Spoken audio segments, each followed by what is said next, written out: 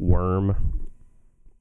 The worm, like, in the sense of, like, World of Darkness, like, Black Spiral Dancers and all that stuff? No, worm as in I spelled word wrong. Oh, well. Anywho. And we're back. Episode 4. Yeah. And my God, the world has got into hell in a handbasket, hasn't We're it? coming to you from the center of No Touch Time. The center of stand 6 feet away from me, and please continue to do so when this is all over. Yeah. This is Bound by the Scene, again, with my co-host, Spirit Binder, and I am That's me. and myself, which is Tentacle Bound. So today's topic of discussion will be the thing that kind of brought me and Spirit together as far as compatriots, Yeah. rope, rigging, tying, all the things and peoples and stuffs. And boy, does it have a long fucking history. Yeah, I get it because a rope is long. We're starting already with puns. Yeah. Oh boy. I think that's just a fact. My brain stopped functioning at that point. I tuned it out. It is no longer in my thought process. So rope as we know it, as we enjoy it. What would you like to get out of the gate ahead of time, other than the fact that there's obviously a historical point with how rope was being used originally, how we've used it to do the wonderful thing of like drawing and quartering, torturing, all that fun stuff when we were trying to just kill each other. Right. I don't have too much I want to highlight when it comes to rope. I mean, I think it's been one of our biggest tools for a long time as a species. It's one of the first things we invented. And like we have so much technology based around stretch the thing out. Like we've got like our most popular musical instrument arguably of the 20th century was the electric guitar, and that's just like metal rope. The fact that we've made rope into significantly versatile things, we used it with pulleys to help us pull shit up that are all significantly heavier than we could ever do anything. It was used to we used it to rein in horses. We used it to fucking sail across the world. And even made something as simple as a whip with rope, which is an interesting tool in and of itself. Yeah. Who looked at leather and went like, I want to make an angry rope out of that? That's just a snake. It's just a snake. A snake is an angry rope. A snake is very angry rope. I think those are called danger noodles. Depends. Well, they're also called nope ropes. Yeah. A big old nope rope. We've transitioned all of it to using this thing as a very versatile tool in our life. And then we decided, how can I extract information from people in the most fucked up way possible? Insert feudal Japan. So a little bit of history on rope bondage for those that are not indoctrinated into the rigging lifestyle. It was used as a torture method to extract information. So one of our favorite ties that we do as a whole, where a lot of people that start off doing a lot of tying is the TK. Right. Well, if you look back into the Edo period, when they were torturing people, that was one of the first ties that would put you in. They'd have you kneel down on a wooden board that's pointed to several different points, and they would add more weight with giant cinder blocks or stone slabs. And the more you resisted, the more weight they added on. Right. And if you still at this point continued to not give them any information, they doused you in cold water, which natural fiber rope has this very interesting property that when you're actually wetting it, it constricts even more. So now you have to combat the lack of breathing, the not comfortable position of having your arms tied behind your back on top of weighted stone slabs, and kneeling on a fucking wooden board that looks like something you would I don't know, put against your walls to mitigate sound. Right. And they used it up until someone thought, hey, you know what would be great? If we can mix fucking with this. Mm-hmm. And then you get a bunch of artists that have drawn renditions of various people being bound, being either tortured and all of that, and then insert sexuality with that. Right. And then we've moved it into the European age where they were drawing and quartering people with people's wrists tied to 4 limbs tied to a horse, and see if we can rip them apart. Right. So I think it was interesting that we've used rope as a whole to do wondrous things and also do very inhumane things. Yeah. And then we just like, you know what? Let's just fuck with it. Right. And then now the natural extent to everything is somebody will put their penis in it. Yeah, someone will attempt to put their penis in it. Mm-hmm. And now we are here in the 21st century. Right. And I really hope we are. Last time I checked, well, Look, I don't know if some weird time shit's happening right now. all I know is that in 9 months we're gonna have the quarantines as a generational group. Quarentennials. Yeah, that's the new one for the generation that's gonna be coming after all of this social isolation, right, and distancing, because people are fucking. Yeah. That ain't gonna stop anybody. People are always fucking. Yeah, even when they're not supposed to. Right. And procreation is a thing that comes about. It's kind of funny. Like, I use like Tinder and Bumble to try and find like models to tie on some of the time. And like a lot of the time when I explain what I'm trying to do, people are like, "That's not what I'm interested in." And I'm like, okay, whatever. But like the actual apps themselves have been like hitting my notifications nonstop. I'm like, it's time to swipe. I'm like, homie, it is not. Homie, I'm trying to practice that social distancing. I do not need to see people right now. Mm-hmm. Did you not get the memo?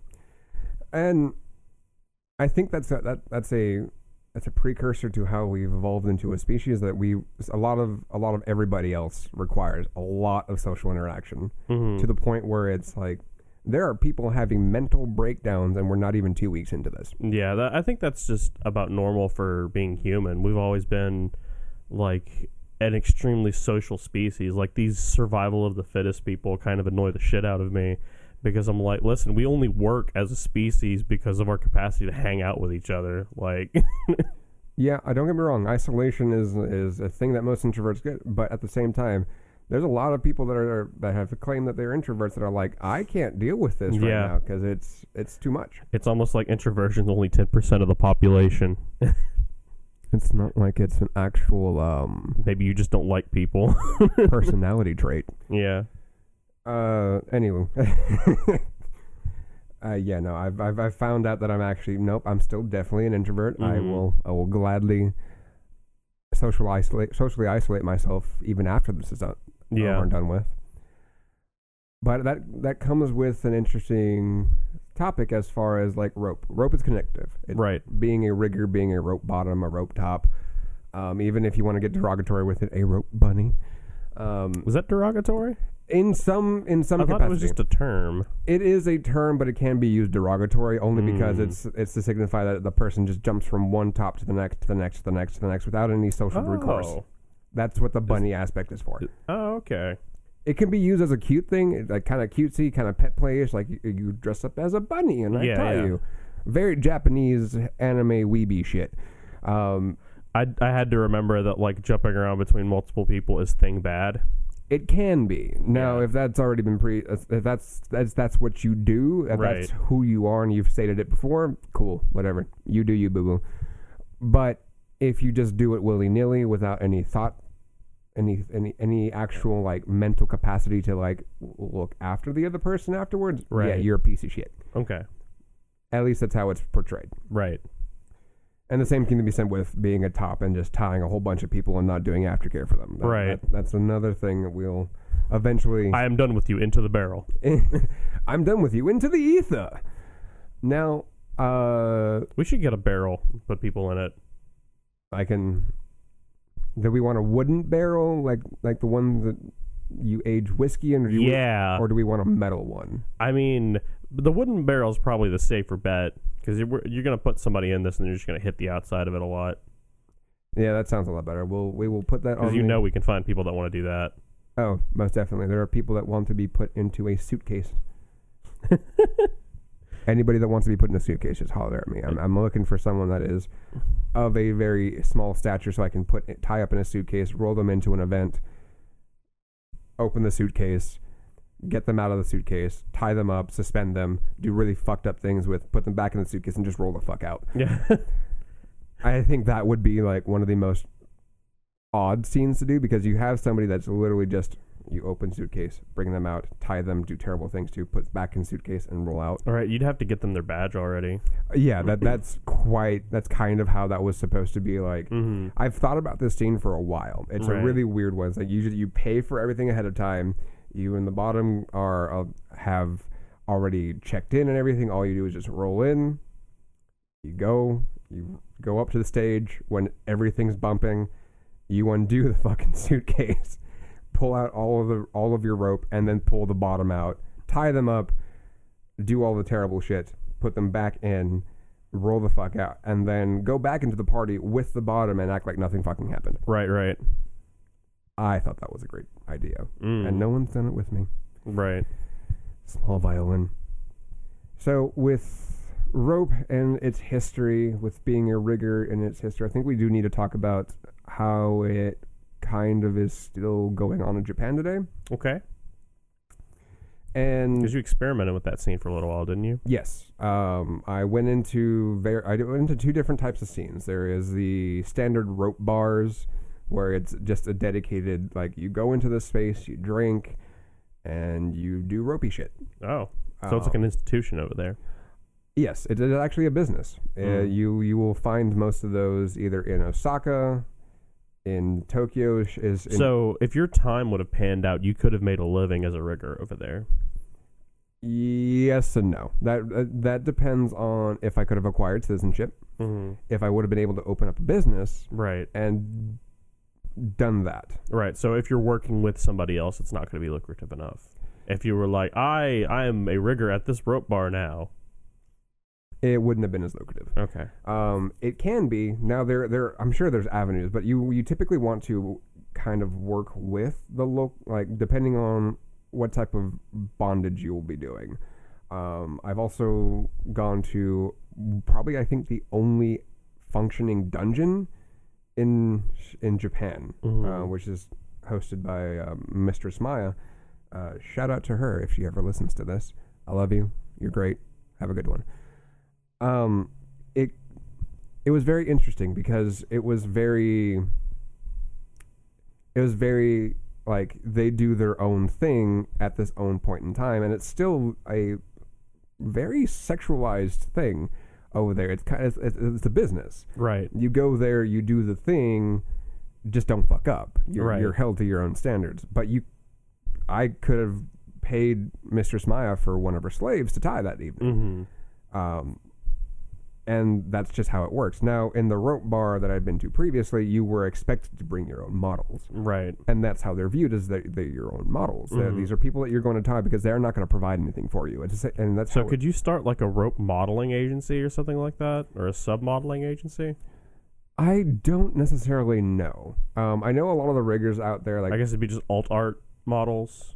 Close enough. Like, if you had at that point, you can probably just keep it open. Like, hey, by the way, I'm looking to go to this rope bar. I'm looking for someone to tie. Anybody interested? And throwing out that. I don't know if you could start an actual agency. And it's the way that they portray the people that walk in there getting tied. They're always models. And that comes from a line of thinking that they used to hold, which was, once the model's broken, take it to the hospital, go get yourself a new one. Right. Kind of that weird exchange, which is very, very. They've taken a while to get out of that. Yeah. And it's a very interesting thought process, because here in the West, rope is somewhat different. Rope is used in a very different sphere. It's a lot more I would say it's a lot more connective, I guess, in some regards. It's a lot more interpersonal as opposed to just it being that thing that you do on the weekends and get hot and heavy with, right? Or something artistic, because there's a lot of different ways to do it. There's a lot of different thought process and a lot of ideals that are not very interchangeable when it comes to like East and West. Right. We do a lot of the same things, but we don't have the same thoughts in regards to that. Right. I guess the biggest example is that the drinking and rope. That is allowed in Japan. Right. Because you're an adult, you're supposed to be able to hold... Well, it seems like it's part of the culture over there even. Yes, because Japan does have a very, very different drinking culture than we do. Oh boy, a lot of nights. Fuck, a lot of guys. It's like you can get as brick-faced as you want as long as you have a job kind of deal.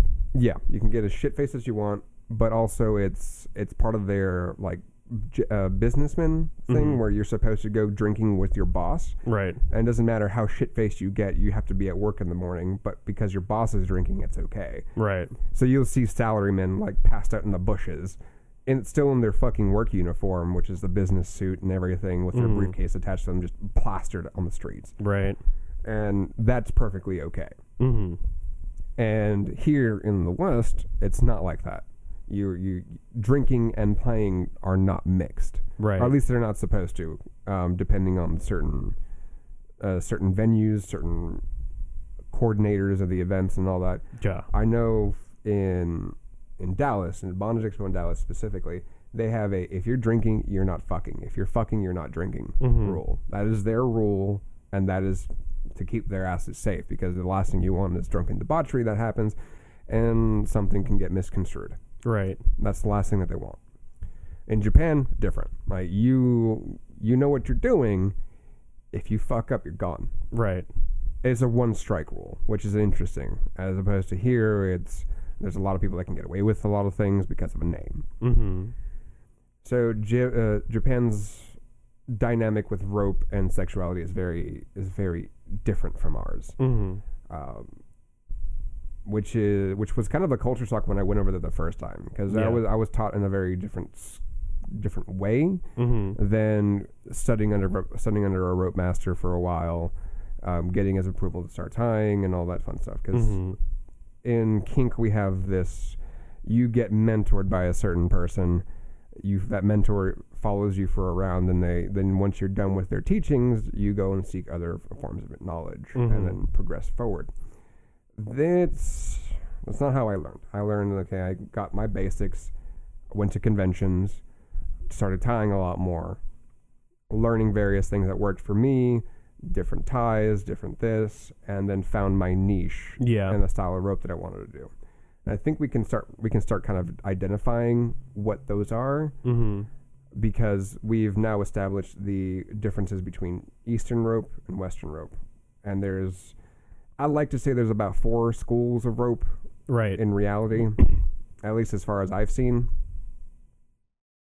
And those 4 schools go Shibari, Kimbaku, Western style rope, and then Seminawa. So Shibari in and of itself is, if you translate it literally, it just means to bind. That's it. You're just tying to tie. Kimbaku is a slightly different school. And it's hard to find the differences between the two, because one of them, if you look at most Kimbaku artists, a lot of them only do ground to partial suspension. Okay. Whereas Shibari is full suspensions and all that. Western style rope is a lot more decorative, or you do the damsel in distress type of ties where there's duct tape over the mouth, very white rope, bound, hog-tied, and all that fun stuff. Or you get the very decorative Celtic-esque knots. Right. Or some corsetry that is involved with that. Or there's actually a rope artist in France that does rope bondage as fashion. That's cool. I think he goes by Fred Kyle on FetLife. The dude's work is really crazy. He will make full-on dresses out of just rope. Or like bikinis or summertime wear and whatnot. That's really cool. It's very awesome. And then you have Seminawa, which is you take the original concept of rope, what Japanese bondage was for, which was torturing people, and that's what Seminawa is. So out of these 4 schools, various different people intertwine and mixed what flavors they enjoy and like. I prefer Seminawa. I enjoy torture rope, but I do shibari as well.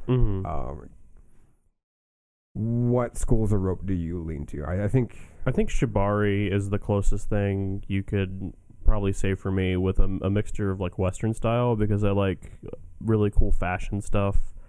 Hajime Kanoko is one of my go-tos, and like he does as much tying up of people as he does just straight up rope art, and that's like a style that I really like. Gorgone is another one that I study a lot of, and I don't know what you would call her style. I believe she is both shibari and kambaku as well. Gorgone is probably one of the most iconic female riggers that I've personally have seen some of her stuff, and it's impressive. It really is, that there are several amounts of leagues between these individuals, and I believe at one point she used to be a go-between to one of the main rope masters out in Japan. I believe that, if I recall correctly. I know there's a couple, I can't remember the term, but they're basically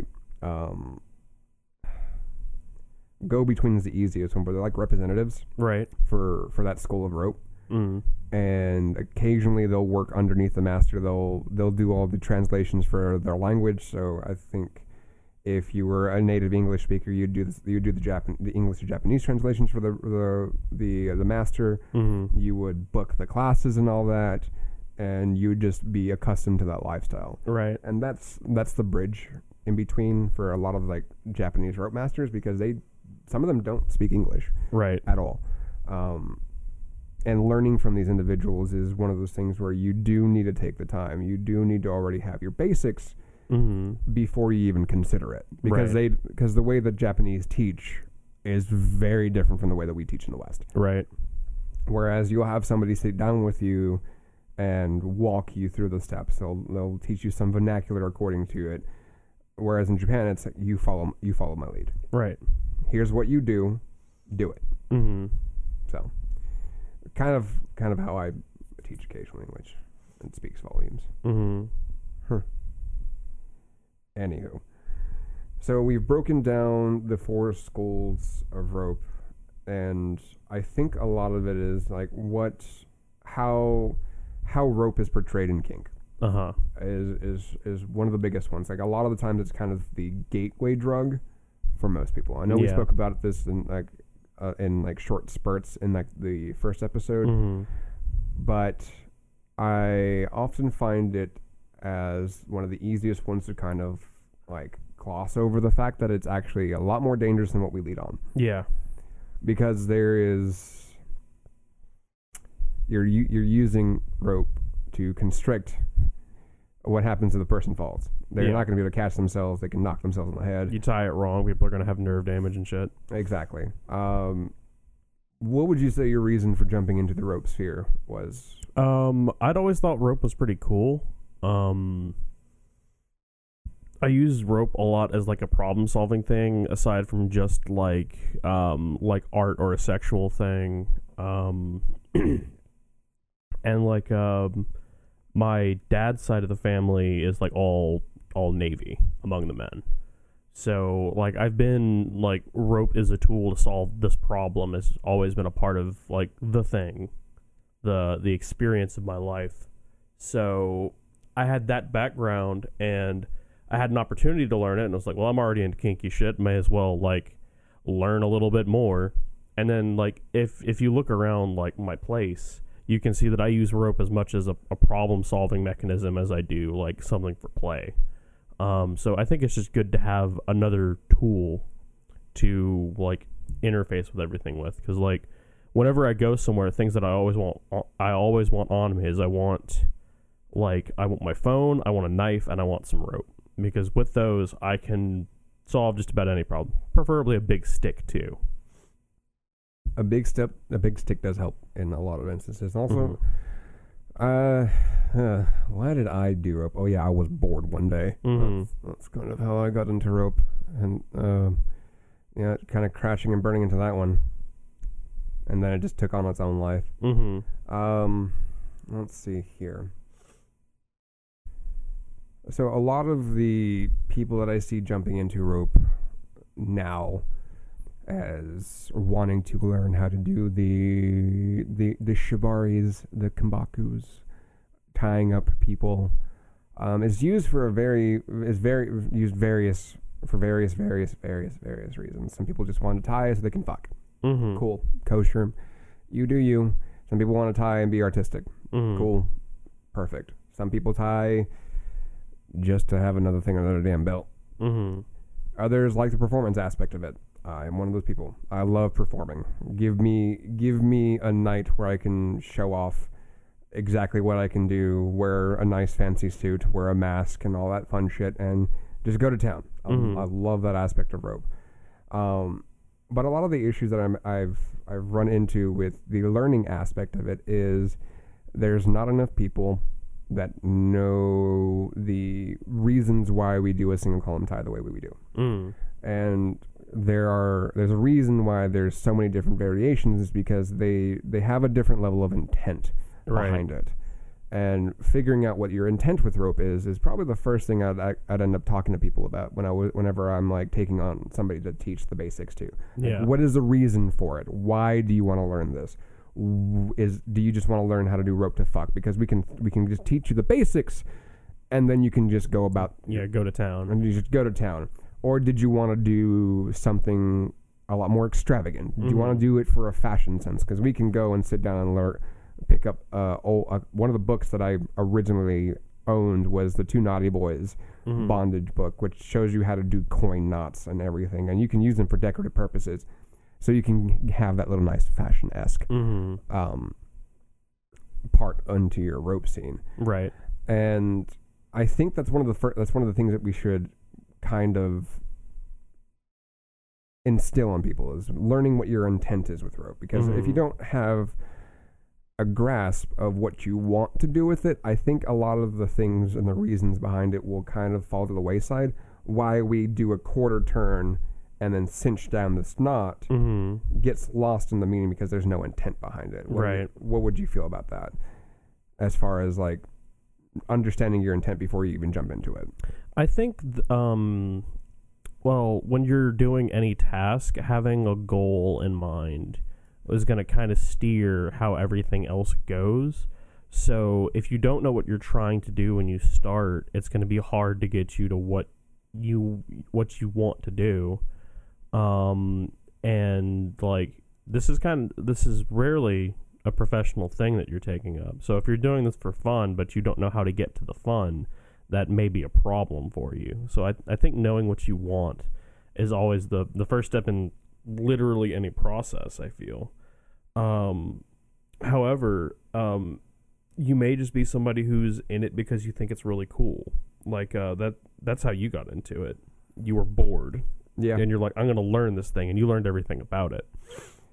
Yeah, but it wasn't until later that I ended up finding what actually the intent was for me. Which is like, okay, I learned all the things, and I know a little bit more about the history. What do? And I think that's where I kind of fell short on the wayside for myself, because that's at one point I dropped rope entirely. Right. I dropped it and I focused on all the other aspects of my kink life. I was focused on being more of a sadist. I learned a lot more about edge play. I even did an edge play group to kind of like garner a lot more ideas, so a lot more people can be informed about how to do these specific things. And it wasn't until I started learning that I can use rope as a tool to hurt people, that's when that intent changed how I used rope entirely. Right. It turned into this, like, it was almost like a light bulb. It's just like, oh, well, I can do what? You mean I can hurt people? And just use it as an extension of my body? Right. Well, shit. That changed everything for me. And honestly, I think it's great that a lot of new people are learning rope. I just wish there was a lot more understanding. Like, by the way, here's the amount of information that you may want to take into consideration, Right. because that wasn't shared with me. Right. I don't know why I didn't realize it. Of all things, that just never clicked that I could do that, because Mhm. I think it was a lot of the time, a lot of the reasons, because I saw rope as just this pretty thing that you could do. Mhm. I like the artistic aspect of it, but it wasn't what caught my eye or caught my ire, in the sense. It was just that pretty thing that people did. Right. And I want people to get that giant pamphlet and just go, okay, I can do sexual sadism by strapping somebody down this way and attaching a fuck machine to them, and they can't do a fucking thing. Mhm. Like that's where I want to go. That's my goal. Right. As opposed to just walking in blind like myself, like, oh, that's cool, but then you kind of get bored of it and you drop it, and then it becomes a toy in your toy bag that you never take out anymore, because it's just kind of there. Mhm. And I think with this social distancing thing that we're all practicing, that all of the classes are now online. Mhm. You can now argue that it's a little bit better to learn online than it is to be in person to person. And I think that forces people Please don't go be person to person right now. please don't, like, unless you're locked indoors with this person, Mhm. don't do it.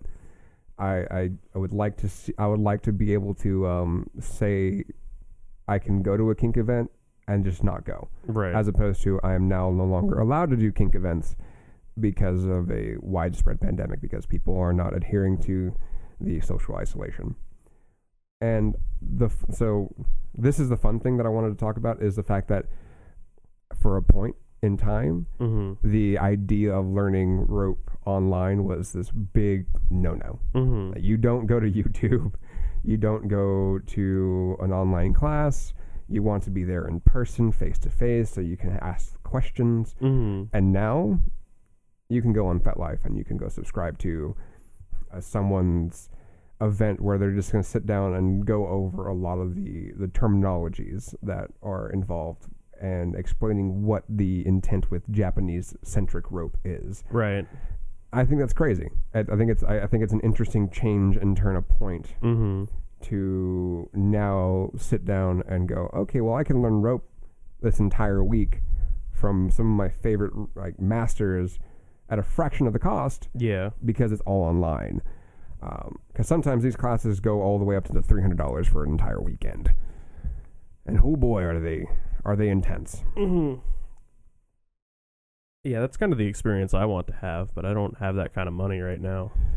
Yeah, they're great, and intensives are something else, but they're very taxing, and I do mean very taxing. There's Mhm. nothing like waking up at 8 o'clock in the morning, tying until about 8 o'clock in the evening with an hour lunch, going home, attempting to practice all this, and then waking up and doing it again the next day, and then doing it again the next day. Right. It is very taxing. And then depending on where you're learning it, sometimes having a play party that evening, Mhm. when you're already going through a burnout as a top, and the bottom is also very burnt out by Mhm. the second day. It's something else, but I think they're very good ways to do this. Yeah. Because that's one of the biggest things that I tend to get a lot of momentum with stuff like that. Like when I was stage managing, I could stage manage for as long as I was not eating. I could be doing that job. Yeah. Well, at least with this one, it's kind of preferred that you do eat, because not. Oh yeah, you don't want to pass out. Yeah, and again, a lot of these ties are a lot strenuous. I think one of the ones that I did was a specific. It was just nothing but torture rope all weekend, learning Hojo Jitsu and rope and all that, combining different ties. Those were good days. Those were good days. But now we need to sit down and go over what type of online stuff can we get into today. 'Cause I know that they're doing a lot of different online kink stuff as well, but the online rope stuff is probably the most interesting out of all of them. Mm-hmm. Because rope, obvious for lack lack of imagination you need other people for, technically. Unless you want to tie Pillow Chan or Chair Chan, it's one of those things. Like, it's difficult to teach somebody online than in person, but I like the shift. I like the paradigm shift that's been going on with it. Because I need stuff to do. I'm running out of my video game backlog. Right. I'm not. Well, you have Steam, so I just have a PlayStation. Right. So much Doom Eternal. So much Doom Eternal. What other stuff in rope interest you? I like. I think I'd probably say I primarily learned it for the social aspect. That it would be a new way to connect with people that like really want to be tied, and that mixed with the art form became a really, really fun thing for me. I think around the time I started learning rope was also the same time I started like DJing for kink parties, which is a thing that I love doing and have not been able to do a whole bunch of. But yeah, I like it's really collaboration. It's really getting to deal with people, because it's always been hard for me to like meet new people outside of the context of friends. So I tend to leap from friend circle to friend circle to friend circle unless I'm like, that one, I need them for a thing. And rope is just something that allows me to basically interact with those people with a kind of mission or pretense, other than just like, hey, you like bread? Like, so that's why I adopted it at first. And then after that, I found out you can kind of find out what the other person is like and really emphasize something and create a kind of image that they really enjoy and people like them can really enjoy. And that was really cool for me. That's a fun way to do things. I believe you're referencing the con that we went to. That's one of the things, yeah. That was a good time. That was definitely a good time. I can talk all day about rope because that's what I've been doing for the past 6 years. Right. I think what we should discuss is on this is a little bit more of the way to get into it, like what you need to purchase, where you would need to go. Well, right now, don't go anywhere. But what you would where you need to go home. Stay home, por favor. Now, getting into rope as a bottom is a little bit easier than as a top. As a top, there's a lot of things that you do need to learn, like what your preference is on the type of rope you'll be using. A lot of people will there's a kind of this weird like argument of synthetic rope versus natural fiber rope. We're not going to get into that. I think personally it's a matter of aesthetic. It's a matter of what this is supposed to look like for me, as opposed to whoever else is going to talk about it, because I like the way natural fiber rope looks and feels and what it does for if I'm taking photos or for what the bottom is enjoying. So the different types of rope that you'll be looking into are your synthetics. So you got your nylons. You have the Japanese silk bondage rope that you get at Hustler, which is just cotton rope. Or there's this weird synthetic mixture that's supposed to mimic natural fiber rope. I think it's called like polyp or something like that. It's a weird. It's a weird fucking rope. I have to actually do some research again on that one, but that just started coming around. And then you have your natural fiber rope, which is your jute, your hemp, your linen. Surprisingly enough, linen's a very, very interesting, durable rope. Your actual bamboo silk, even cotton, natural fiber. Your coconut rope, or I think some people even use like alpaca hair. Oh, wait, that's new. That is a weird one. It has a weird texture to it. I think that's why people use it.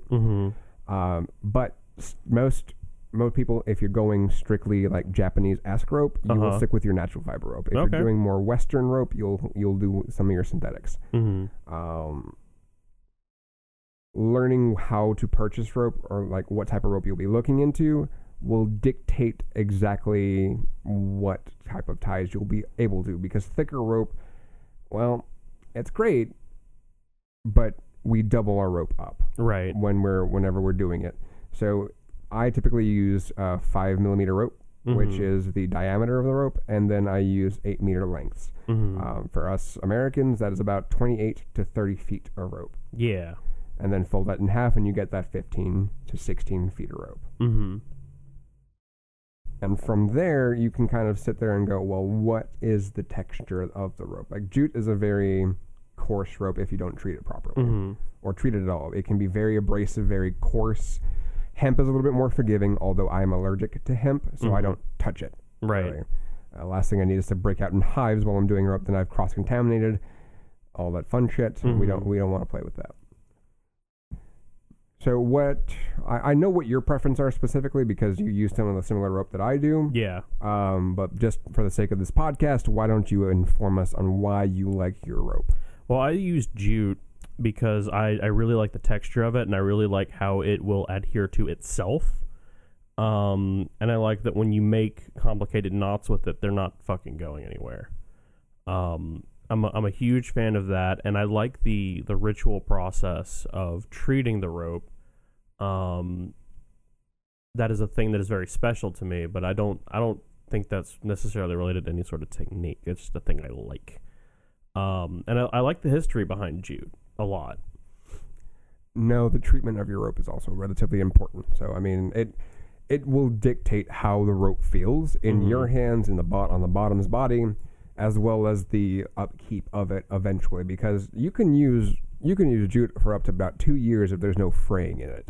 It's a relatively dirty. I mean, depending on what you're doing, it can be very, very dirty. And we'll talk about rope cleaning and all that in a little bit. It's very durable. It's very sturdy. That's the word I was looking for. Sturdy, not dirty. Talking is hard sometimes. It's got at least 4 stirred. 4, not at 6 yet. And most natural fibers are surprisingly durable. You'll have a lot of the arguments of, okay, well, with synthetic rope, I know the tensile strength of it. I know what it can feasibly hold. Right. That's fine. People can stick to their guns on which is better, synthetic or natural fiber. The thing with that, though, is that it's just a matter. At this point, it's a personal preference. Right. I would like to say that as a person that will fight for natural fiber ropes rights in my rope bag. But the biggest difference between synthetic and natural fiber at this point is the give in rope. And you mentioned that if you tie a knot with natural fiber, it's not going anywhere. Right. Yeah. Unless you undo it. Same thing with friction. Or alternating friction, and a lot of the ties that we do tend to be frictions as opposed to knots. In the standard like practice of rope is you have X frictions, I frictions, T frictions, a friction, rope burn. That's another friction. But synthetic rope has give to it. If you grab a piece of nylon rope and actually like tie it to a suspension point and actually like bounce up and down on it, there's a stretch in it. So that will. So if you're going to be using natural fiber, a synthetic rope, understand that your rope has give to it. Yeah. And some of the friction that is supposed to be used with natural fiber rope won't be there because it's not going to grab onto itself very well because it's very slick. That's another thing to learn. Now, with keeping your rope clean, typically what I prefer is I prefer baking it to get all of the particulates out. If it's sweat, that's fine. I have a specific way of practice. I have a specific practice that if blood or like sexual fluids get on it, it's now that person's rope. Yeah. Personally. Yeah, I'm with that. Mainly because it's a hygienic thing. Yeah. Like, I can tell people how to clean their rope with that stuff in it, but blood is once it soaks into a natural fiber rope, it fucking soaks. Yeah. And baking it at 275 degrees is not really going to do anything for you. So it'll just make it further into the rope. Exactly. Or even boiling it, because you can boil your rope as well. The only thing is that if you get natural fiber rope wet, you need to stretch it out as far as you can with it, keep it taut, and let it dry as taut as you possibly can get it. It has to be carefully taut. It needs a very good core curriculum to maintain its structural integrity. Right. What the fuck? We are in the wrong country for that. We really are. Oh, goodness.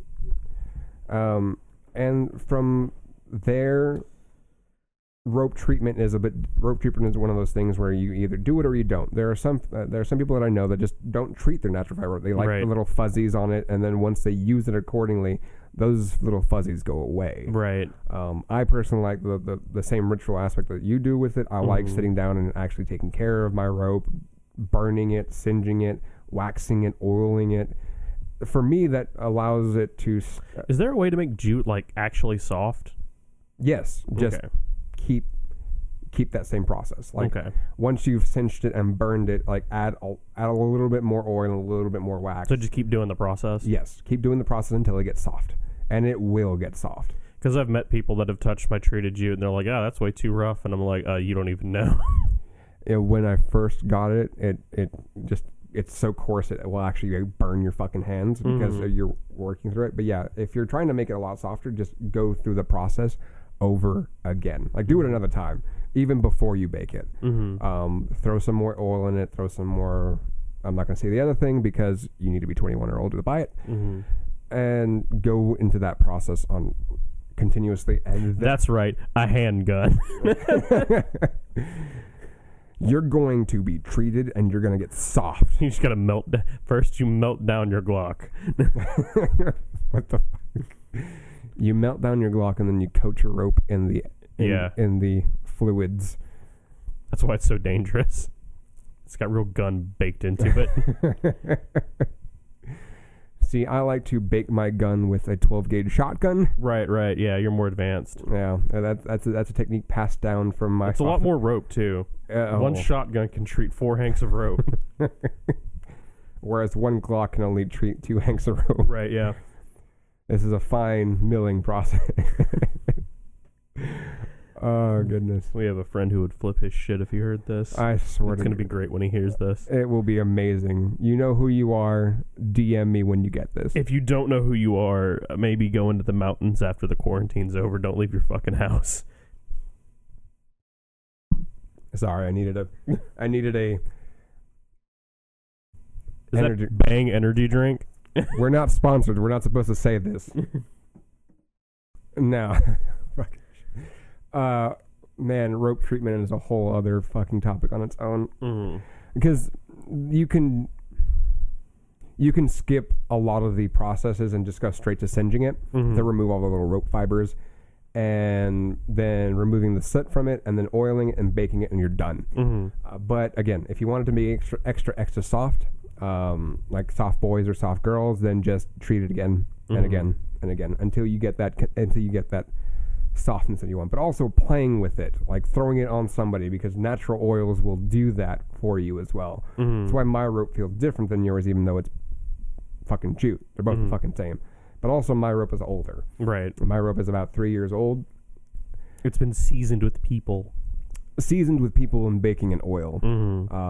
Because once you've done the original process of sealing it, you can just add more rope wax to it, add more jojoba oil or subaki oil or mineral oil. Some people do that, but typically the rope wax is made with mineral oil, so that'd be a little bit redundant. And then going from there, another thing to realize is that as you're doing this process, this will take time. So if you want to do this process, get a torch. A acetylene torch, or just one of the chef torches. That will help your process a lot faster. Or you can be like me for a good while, which is using a fucking Bic lighter every inch of the way. And the reason why I was using Bics specifically is because it's a butane torch. If you use a Zippo, you're going to get extra soot burned into the actual rope, and it's going to leave a weird smell. Hemp Hemp is a bit different. As someone that doesn't touch it or can't touch it, there's similar processes with processing it. Mm-hmm. So adhere to the same ones. Whichever process you find is best for you, stick with it. Mm-hmm. I just like the longer process of it. I like the a little bit more traditional way of doing things for myself. And argumentatively, it could be considered as not traditional because people. Yeah. And a lot of these ways of processing rope can kind of be kept to the chest a lot of the time. Mm-hmm. Because sometimes people in the rope community don't like really teaching people how the shit. Yeah. And you'll see that, like, oh, you can pay me this amount of money to learn this tie. Mm-hmm. Only the tie, not the reasoning behind it. Right. Which gets a little gatekeepy. Mm-hmm. And a little dangerous, I feel. Yeah, it does. Boy, we can go into that whole fucking topic in another episode on this one, because this navigating the waters of rigging is one of the special things we'll be talking about right now as a rope top and as a bottom. Mm-hmm. So, learning basics. How did you feel that the basics were for you? Did you find them informative when you were taught them? Did you find them kind of just blasé, like you didn't understand why you were learning such a simple thing? I tend to work from concept first with anything that I learn. And that's about how I learned this thing. Like, when I was taught the TK, it was like, this is a platform for the rest of everything to work off of, so you need to know it. And I'm like, down. Same thing with, like, one of the first hip ties that I learned. It's like, yeah, everything else will work off of this. You need to know how this works. I've also already got very good knowledge of body mechanics since I practiced martial arts for a while. So I had that backing, and it was a really easy bridge to jump. So I tend to come at the basics conceptually, because I know that if you get your concepts down, then it's easy just to fill the details in afterwards. That's a very good way of doing things. And for me, it was, I learned the basics, and then it was just like, okay, well, now I know them. Why do I use them? Mm-hmm. Or like, why am I supposed to remember this fucking X friction when I'm only going to use it for this? Like, oh, wait, there's a reason behind it. Mm-hmm. And I think a lot of that is a lot of that process. It has to come from just, again, where you're going to be going with your rope. Like, if you're never going to use a TK because the person you're tying can't sustain that position, you should still know it. Yeah. Because it's a fundamental, it's one of those things where if you have that structure down, all of the components are kind of taught within that. Mm-hmm. Your single column tie, which is the first thing that most people will ever learn. Mm-hmm. Or one of the, like, Shibari cuffs that come out of one of the kink books. Yeah. Those are one of the first two things I specifically learned. And I still use those two things to this day. Mm-hmm. And I use Munter hitches significantly, considering that they're fucking aesthetically pleasing to look at. Mm-hmm. And two, it just makes so much sense that when I'm trying to go up and change the direction, that's the first thing that I do, is the first thing that comes to mind. And having that basis for that understanding, having those building blocks, which allows you to be significantly more creative because you have these things that you can utilize all the time.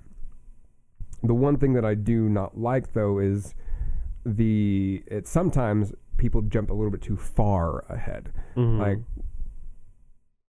why we learn load-bearing ties, why we learn what is appropriate to suspend from and what's not. Right. Now, granted, I'm one to talk because I like torturing people, and doing the far more risque things comes with the fucking territory. Right. It's if I fuck this up, I know how it fucked up because I'm the one that did it. Right. I have that understanding, and it's something I have to come to terms with every time I tie somebody new with this. Right. Because there's always going to be a chance for rope burn, nerve damage, and all that, and trying to mitigate that is important. Hence why I've delved a little bit further into it than I feel like I should have. Mm-hmm. But that comes from the whole, I like anatomy and physiology. I like learning what makes people's bodies like squirm and tick and other ways to hurt people. So that comes with me. That comes with my territory. Right. But learning basics of body mechanics, you have a good understanding of it because of your background. Mm-hmm.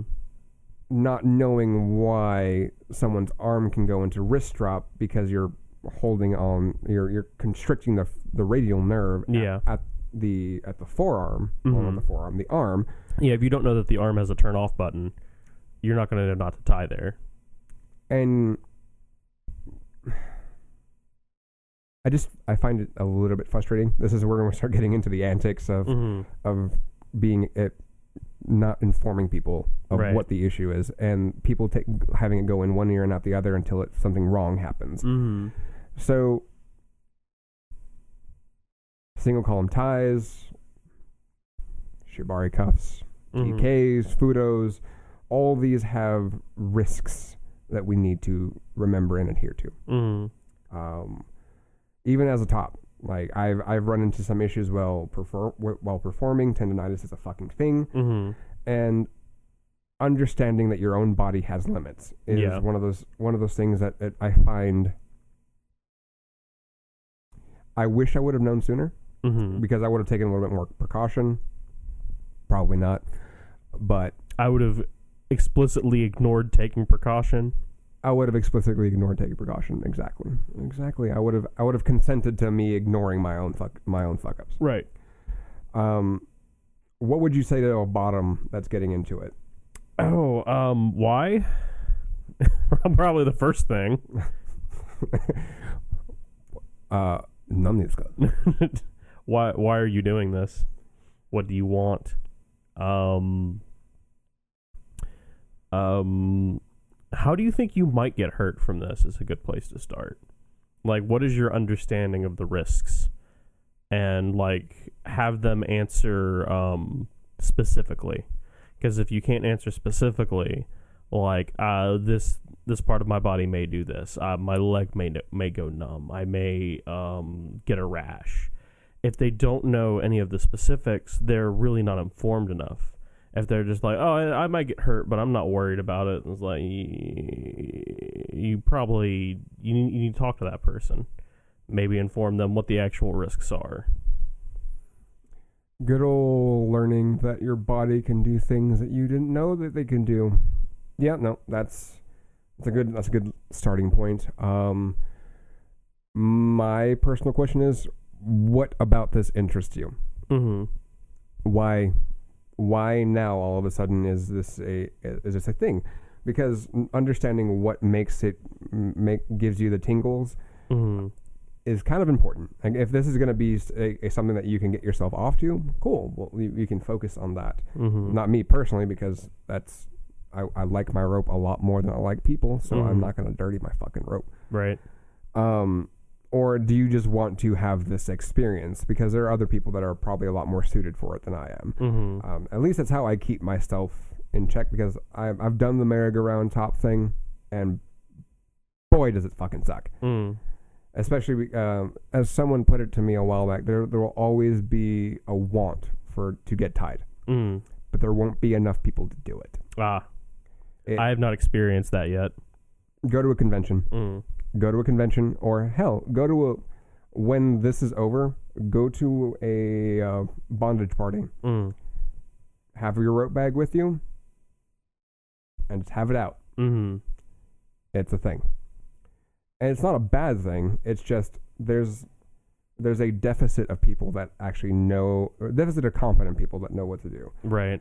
And I think that has to do with the fact that people stop learning at a certain point. Right.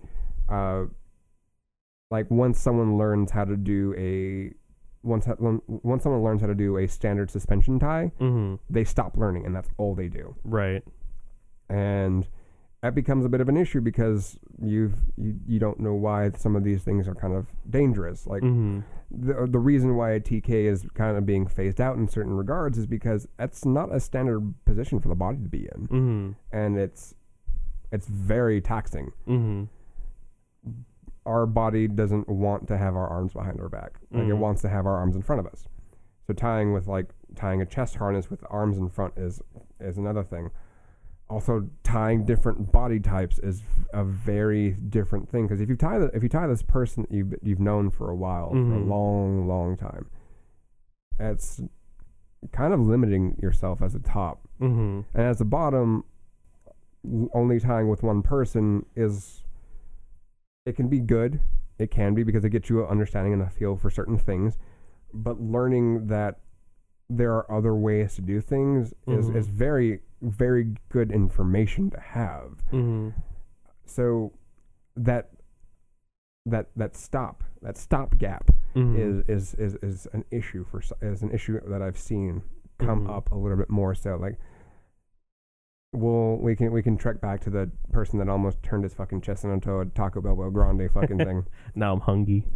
I'm a little bit hungry myself. That is, that's a first. Usually I have energy drinks to mitigate that. I'll eat caffeine. I will nom the caffeine. Although I don't think they make chocolate covered espresso beans anymore. Or no, they think they do. I just had to go to fucking Trader Joe's for it. Oof. Yeah, no, I don't. Rip. R.I.P. people. So, how would you suggest that continuation of knowledge be sought out? Because what would make you stop wanting to learn rope? What would make me stop wanting to learn rope? Yes. I'm kind of a glutton for technique. I don't know if I'll ever truly stop. But that probably just comes with me being like a researcher and shit like that. But I think if I can be acknowledged for having my own style, that's probably where I would stop seeking out other people's instruction and stick more to experimentation. But that takes a long time to get to. Yeah, that does. I don't think I'll ever really stop, because while I have my own like way of tying, I wouldn't call it a style. Like that's why I go under that. I'm under a school, like the school of torturing people with torture rope. I like the idea of finding new ways to hurt people with it. So right. I don't think I'll ever stop. I'm trying to find a way to mitigate people's like stopping at this, like, oh, I learned how to do suspensions, and now now everything's up for grabs,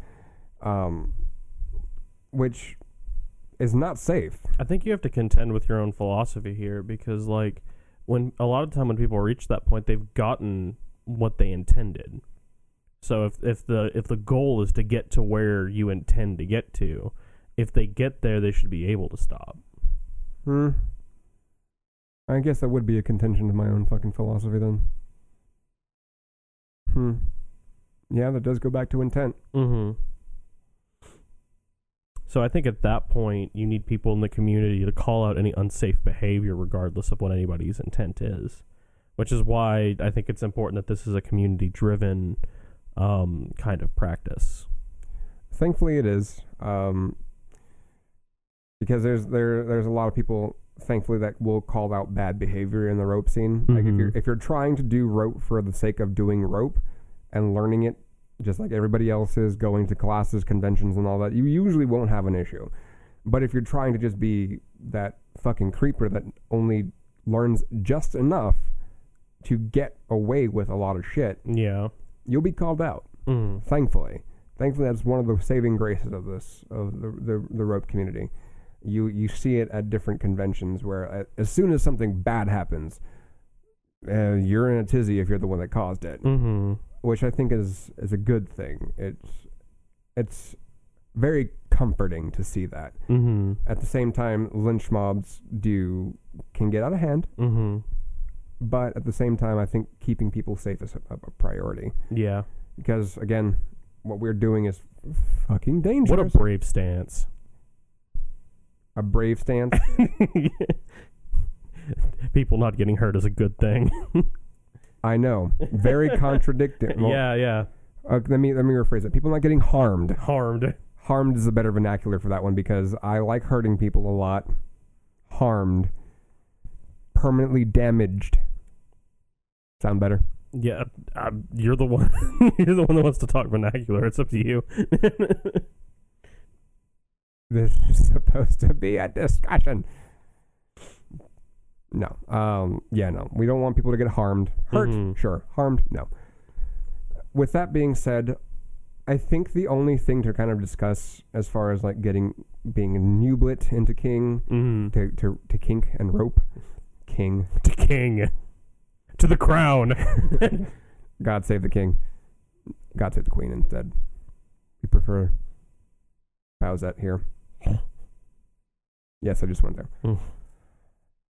I think with rope, there's a lot we can go into. We can probably do an entire second episode on just like gravitating towards the more from beginner to intermediate to a little bit more experienced.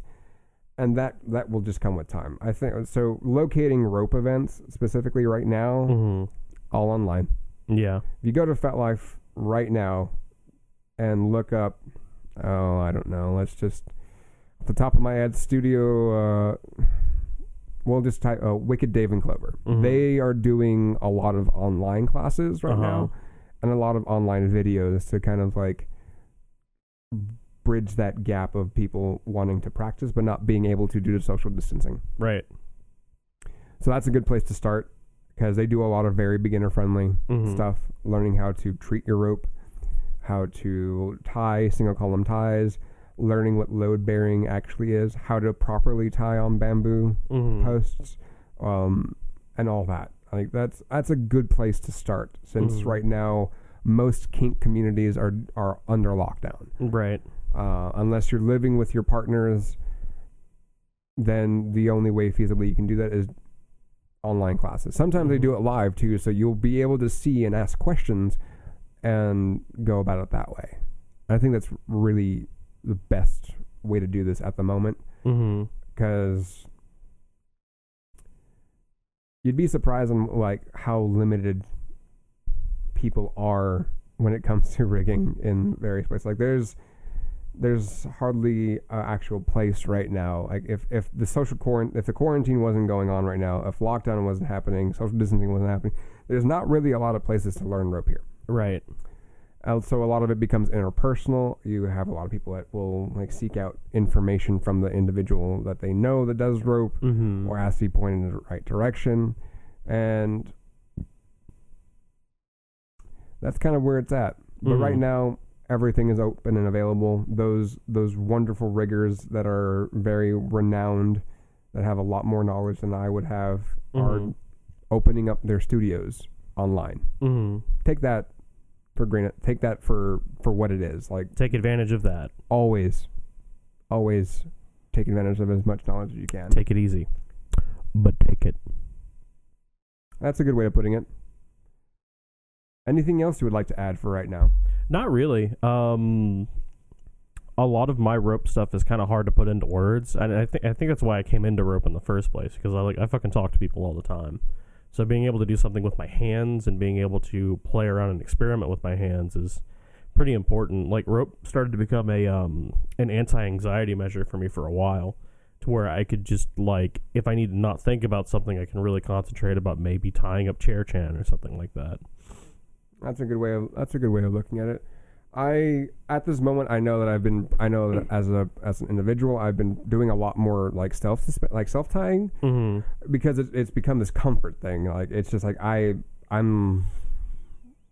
like having rope on me. Yeah, it's a great thing to sit down and tie myself while I'm playing, and then play video games while I'm in this position, because it's just a way for me to kind of zone out. Right.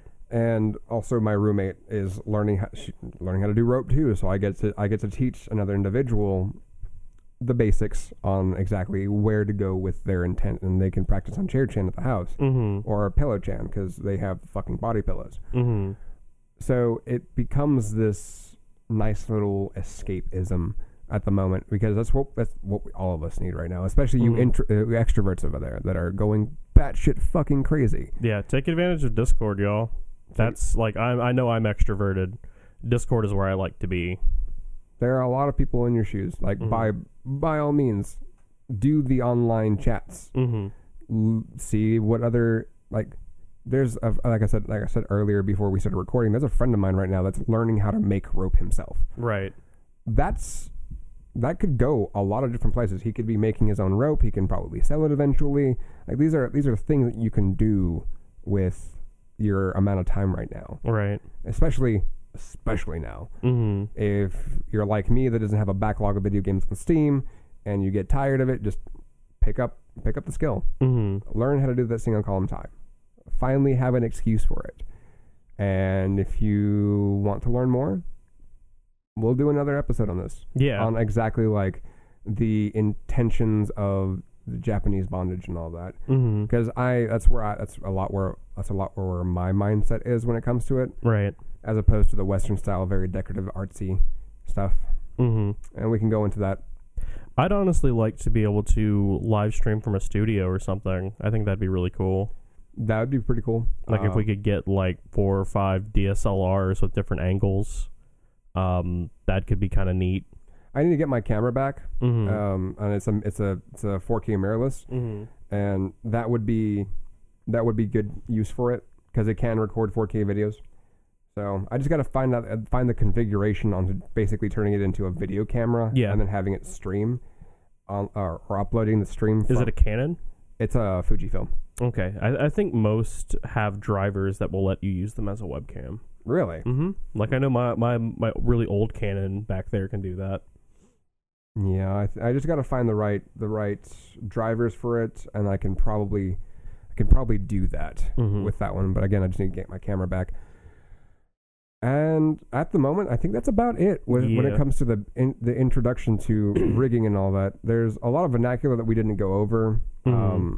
which is at the moment is fine. You're just jumping in right now. You're getting your feet wet, Yeah. your toesies wet, and as a top, you'll have a lot more that you need to kind of learn and work with as far as like the body is concerned. And bottoms, you'll need to understand that everybody's body has a limit. Mm-hmm. Understanding yours and knowing where to go from there is very important for you. Yeah. You want to understand that if you can't bend a certain way, that's perfectly fine. Yeah. Make that known. Make that known. Also, learning how to vocalize what appendages are specifically not feeling appropriately. Because Mm-hmm.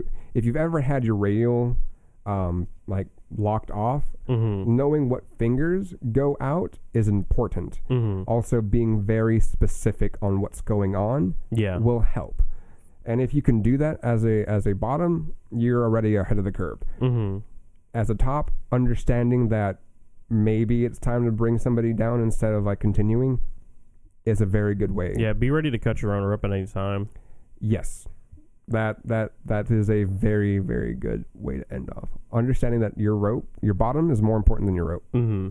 Learning to be okay with cutting it is a very good thing to know. Yeah, because then you get to treat more rope, and that's cool.